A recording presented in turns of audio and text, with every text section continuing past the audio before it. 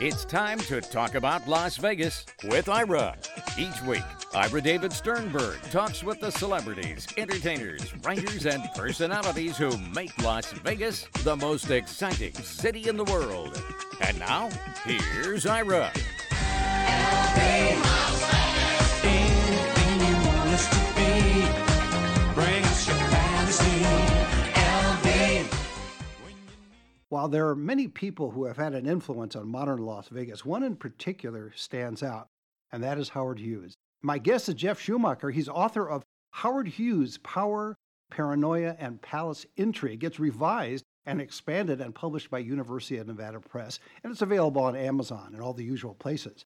For everything about Jeff Schumacher, go to jeffschumacher.com and follow him on Twitter at Jeff Schumacher. And Jeff, welcome to the show. Well, thank you for having me. I appreciate it. Of course, your original book came out a while ago, and this is now the revised version. And I wanted to talk to you about the amount of work that goes into a revision, because you clearly added a lot of new material. Why did you decide to do that? And then we'll get into the story of Howard Hughes, but why did you decide to do a revised and expanded version? Right. Well, there's two answers to your question. The first one is the original edition of the book came out in 2008, and it was published by Stevens Press. And Stevens Press later went out of business in 2014, and at that point, the rights to the book reverted back to me. So at that point, the book was out of print, and I really did not want that to be the case. So I was able to secure an agreement with University of Nevada Press to pick up the book, and that was great of them to do that, and somewhat unusual for them. But I agreed that I very much wanted to revise and expand the book, because I had learned so much more about Hughes since the first edition was published. And so I had this opportunity, I jumped at it, and ultimately, my second answer is the second book is a more comprehensive look at Howard Hughes' life. So the first edition focuses very intensely on his years in Las Vegas, and that's still the heart of the book today. But when that book came out in 2008, a lot of people told me, hey, I really liked your book, but it didn't tell me much about his aviation career, or it didn't tell me much about his Hollywood career. And I really just wanted to read one book that would answer all these questions. Most people don't want to read 8 biographies of Howard Hughes like I did. So I understand that. So the second edition, I've added about 28,000 words. So the first edition was about 100,000 words. This one's about 128,000. So it's bigger, it's expanded, but I've also revised. So there's 5 new chapters, for example. But I've also updated all the other chapters. And things develop, people pass away, new information comes to light, new court documents are revealed, these kinds of things that allowed me to really bring this book up to the current day and also give a fuller picture of Howard Hughes. Howard Hughes is interesting because you just alluded to it. I can use the analogy of World War II. We continue to find out new information about World War II. Every time we think we know everything, something new comes up. And it's the same with Howard Hughes, is that I have your original version of the book of Power, Paranoia, and Palace Intrigue, and I remember when that came out, and it talked about the Las Vegas years, but he's such a major figure, not just for Las Vegas, but really globally in terms of his influence. Well, things come to light. Like just recently, there was an auction of Howard Hughes memorabilia, and included in that memorabilia were letters that were written to him by Katharine Hepburn. And it was like, okay, so people have not been seeing these letters. I haven't seen them, and I didn't bid on them. They were very expensive. But the point is, now potentially we know there's some more information about their relationship that we didn't know before. And there are lots of things like that come to light later.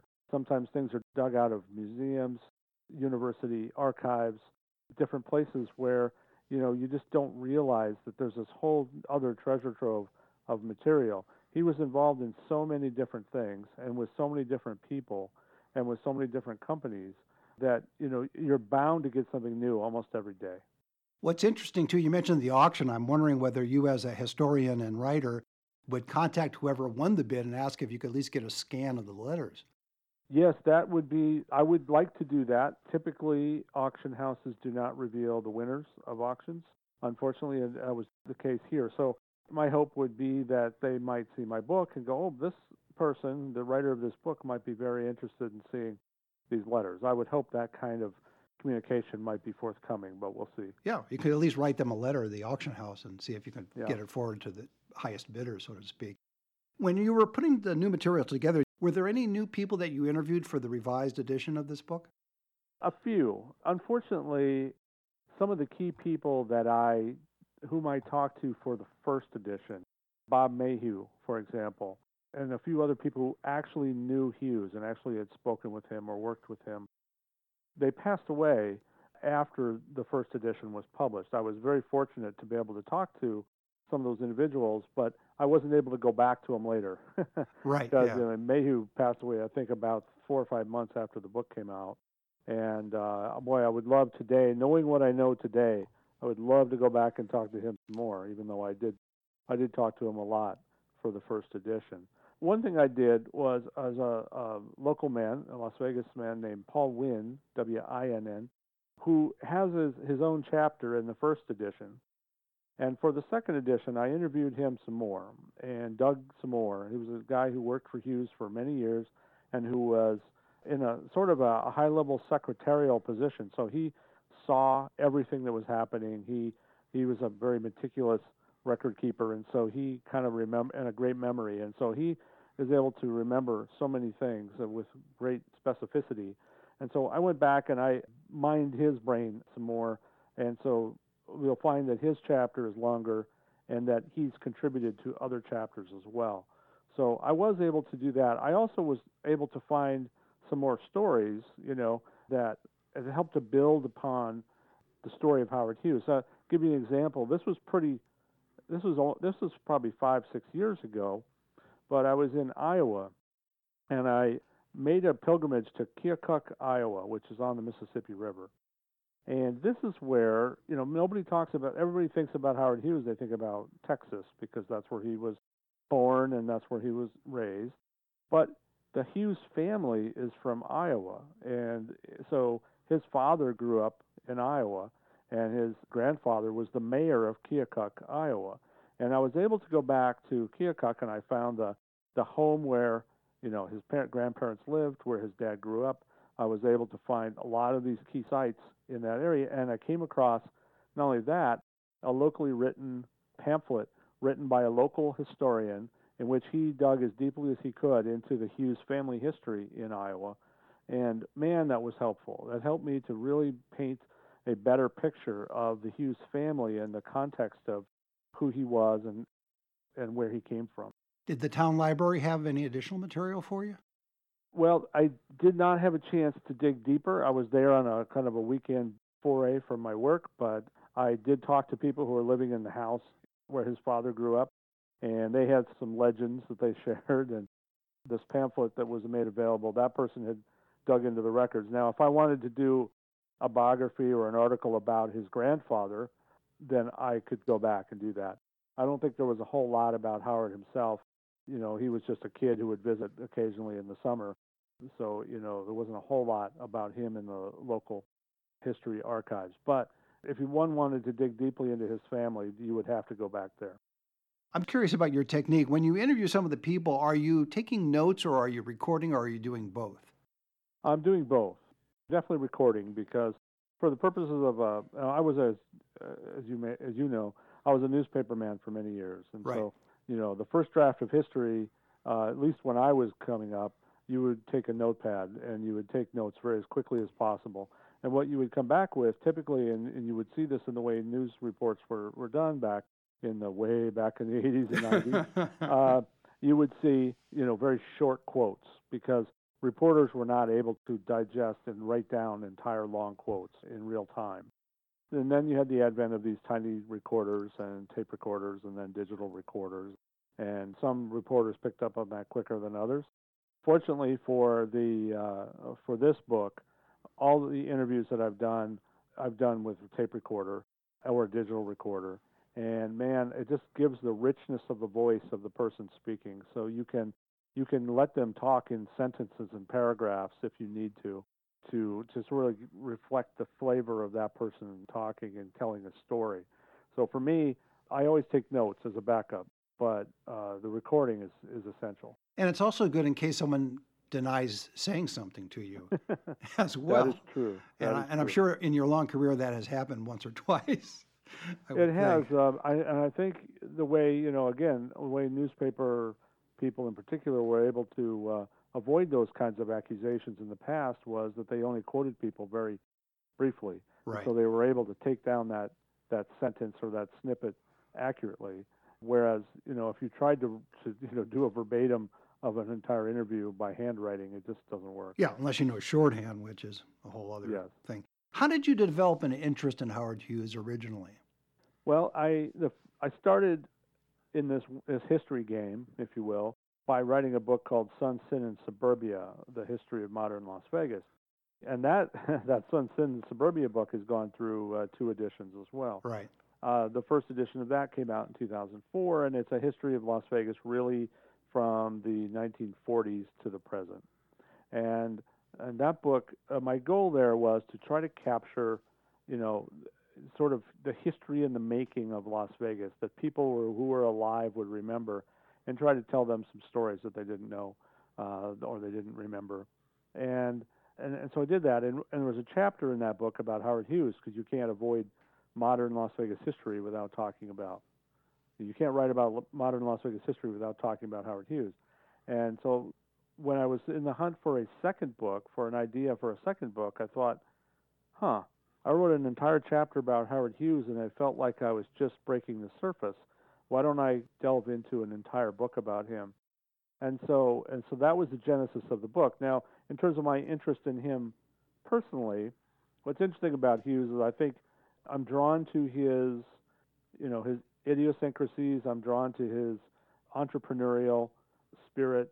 I'm drawn to, his total focus when it came to something he wanted to accomplish.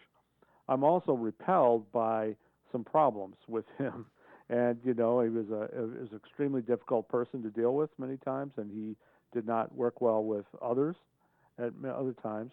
And in my research and other people's research, it makes it pretty clear that he was an unreconstructed, old school, Jim Crow advocate. He did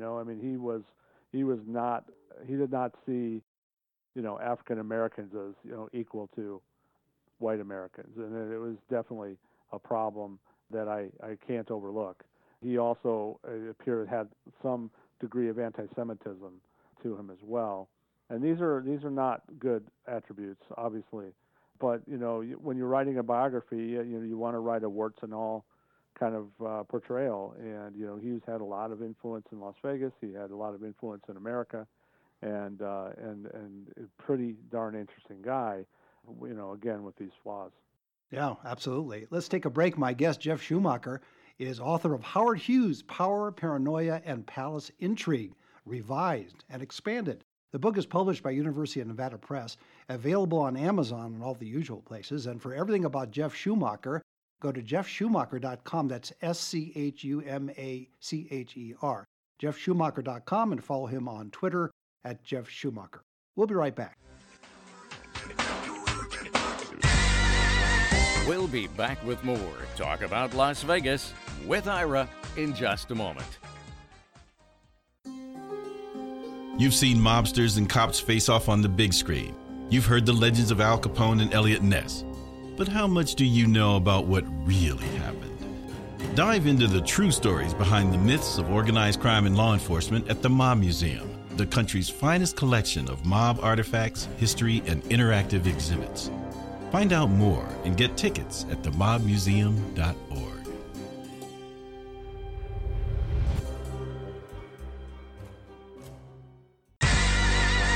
Now let's get back to Talk About Las Vegas with Ira.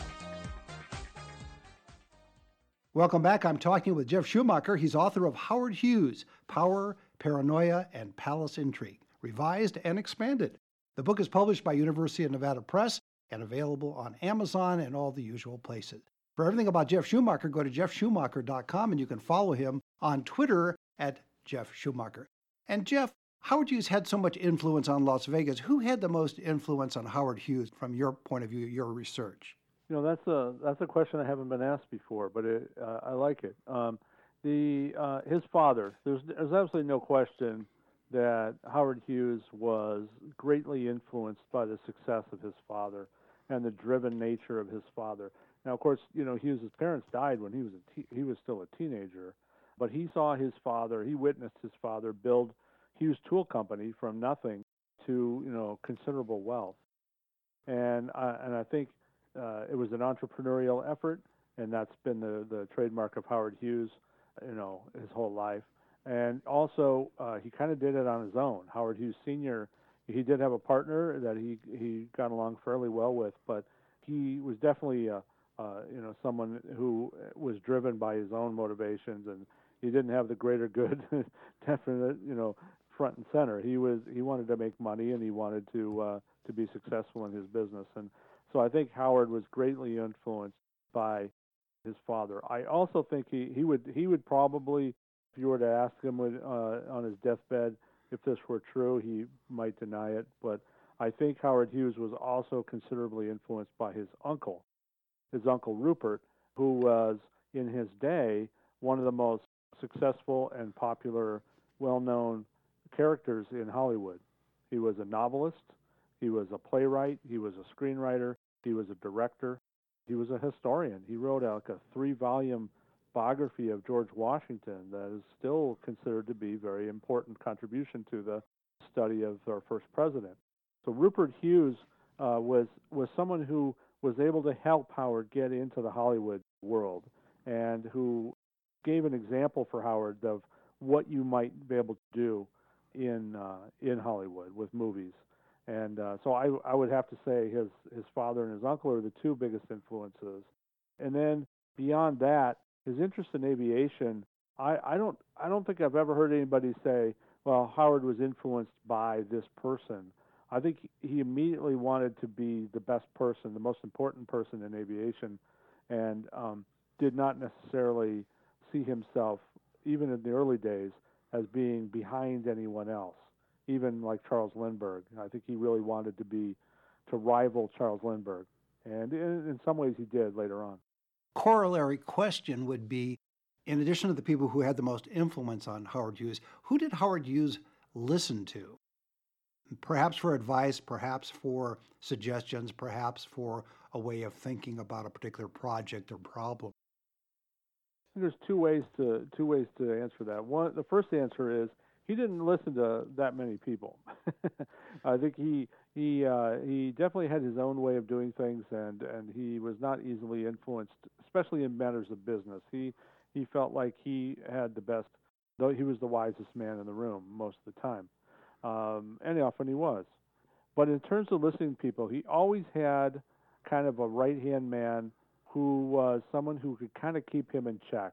By that I mean Howard might have an idea that would have cost a ton of money and have caused more harm than good. And, a lot of entrepreneurs, a lot of people like that do have these ideas, and they kind of need somebody to kind of tone them down or say, hey, maybe you should focus on this instead of that. And early on, Hughes became attached with Noah Dietrich.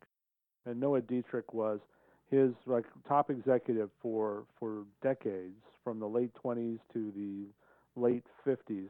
And Noah Dietrich also was really important because he was focused on making money and making lots of money. And Hughes was interested in spending money. So, Hughes ultimately wanted money to spend. He understood the concept that you have to make money to spend it. But he needed Noah Dietrich to keep things on track while he was focused on flying around the world, or making some kind of a movie with Jane Russell or whatever it might be. And so Noah Dietrich was very important to him. And then kind of Noah Dietrich's successor in that position would be Bob Mayhew. And it was Mayhew who navigated Nevada for Howard Hughes. He was the one who worked with the governor, Paul Laxalt, to get Hughes the licenses he needed. He was the person who was like the key negotiator in buying all the hotels on the Strip. He was the person who kind of made things work for Hughes. And so I think Hughes did listen to Mayhew, and he respected Mayhew, and he respected Dietrich up till the end when Dietrich was expecting to get more money out of this deal, and Hughes didn't appreciate that. The other way I want Of to course answer, not. Yeah. the other way I'd like to answer this is to say Hughes definitely listened to scientists. Hughes was someone, when I say scientists, I probably should say engineers in most cases. When he was building and developing airplanes in the 1930s and 40s, Hughes liked nothing more than to sit down with the engineers and talk through the problems and how to solve the problems related to building an airplane. And he had tremendous respect for that kind of person, a person with that kind of technical knowledge and with some creativity built into it. Those were probably his favorite people in the world, were people who he could truly learn from. Because of his power and influence and money, there weren't a lot of limitations on Howard Hughes. From an institutional point of view, would you say the federal government was the one entity that could put a few brakes on him? I guess the answer is yes.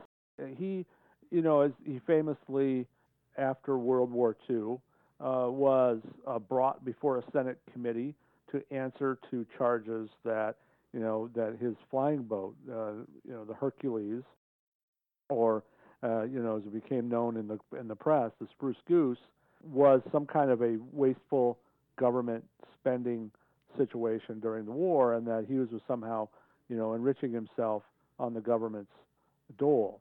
Well, when Hughes went to the Senate floor in 1947, the Senate hearing, and he answered all those questions, and he actually threw everything back on these senators, and he won the day. There's almost no question. I think universally agreed that Howard outwitted these senators, and that he was by far the most convincing person in the room about the fact that he was absolutely focused on building this airplane, and that it would benefit humanity to do it, and it would have been a benefit of the war if the war had continued. So yes, there were political challenges political obstacles that he faced. For example, another one, Hughes wanted to stop atomic testing in Nevada, above ground testing, and he was concerned about radiation, and he was kind of ahead of his time there, and he really wanted to stop them, and he wanted to convince politicians to stop this testing, and he was not successful in stopping the testing. He went so far as to suggest a huge campaign contribution to President Lyndon Johnson, and Bob Mayhew never actually delivered this contribution, which some people might call a bribe, because he wanted to stop testing. He thought only the president could do that. I don't think Lyndon Johnson would have either accepted the bribe or done what Hughes wanted him to do. At the time, we were in the middle of the Cold War, and that certainly took precedence over one millionaire's or billionaire's personal views. But so yes, I think you're right. I think the IRS was constantly a thorn in his side, at least from his perspective. He didn't like paying taxes, and so he, like many other people in that level of income, looked for ways to avoid paying taxes, and so that was another way the government was kind of a thorn in his side. And he also had to sell TWA at one point. Well, so that's an interesting thing that I clarify in the book. I think if you search around on the internet, you will be given the impression that Hughes was forced to sell his shares in TWA. That is not actually true. There was never a judge or a jury that ever ordered him to sell his shares in TWA. And in fact, he resisted calls for him to do that. The other shareholders wanted him to do it. The executives at TWA wanted him to sell his shares.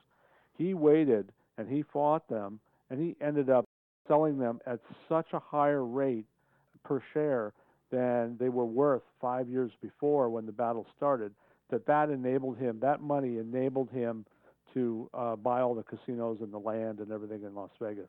I thought the reason he sold it, though, was he didn't want to appear before another committee.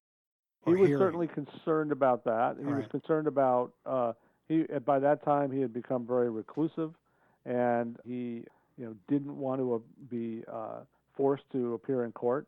He was worried about that, but he could have gone to another country. He could have avoided, a subpoena, that kind of thing. And it wasn't that he was forced to sell, but it was very, on his part, wise to sell when he did in 1965, because he ended up making so much money that he was able to finance everything that he wanted to do after. What do you think his legacy for Las Vegas is? I think his legacy for Las Vegas is something that he would never have envisioned himself, and that is the land west of Las Vegas that ultimately became the master plan community of Summerlin.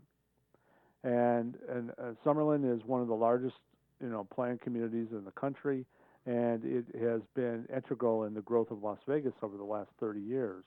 Now, when Hughes bought that land, he acquired that land in a trade with the government, federal government, in 1953.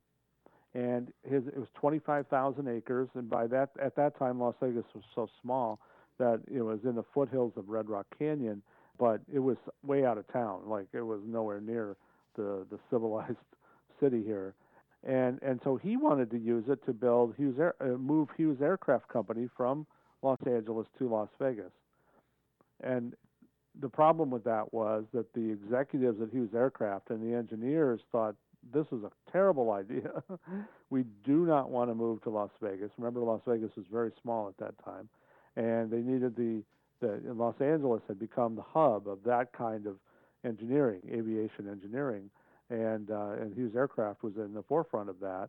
The last thing they wanted to do was relocate to Las Vegas, where it would be hard to be a brain drain. All kinds of other amenities would not be available to them. So they fought back very hard against Hughes and said, we do not want to move to Las Vegas. Well, now he's got 25,000 acres he's sitting on in Las Vegas and nothing to do with it. So he held on to it. That was the wisdom of Howard Hughes, is he held on to it. After he died, his heirs, with the executor being his cousin Will Lummis, made the decision in the early 80s that they would turn that 25,000 acres into the planned community that we see today, with like 120,000 people living in it. It's a small city. So I think Hughes never would have thought about building houses and schools and churches and shopping centers and all of the things that are in Summerlin today. He would have never thought about those things or cared about those things. But ultimately, his heirs very wisely put that land to good use. Well, that's a great way to leave it. My guest has been Jeff Schumacher. He's author of Howard Hughes, Power, Paranoia, and Palace Intrigue, revised and expanded.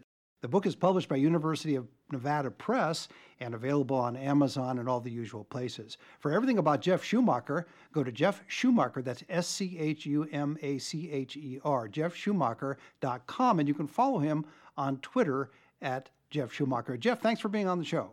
Oh, thanks very much for having me. I enjoyed it. Appreciate it. See you next time. You've been listening to Talk About Las Vegas with Ira. Each week, Ira David Sternberg talks with the celebrities, entertainers, writers, and personalities who make Las Vegas the most exciting city in the world.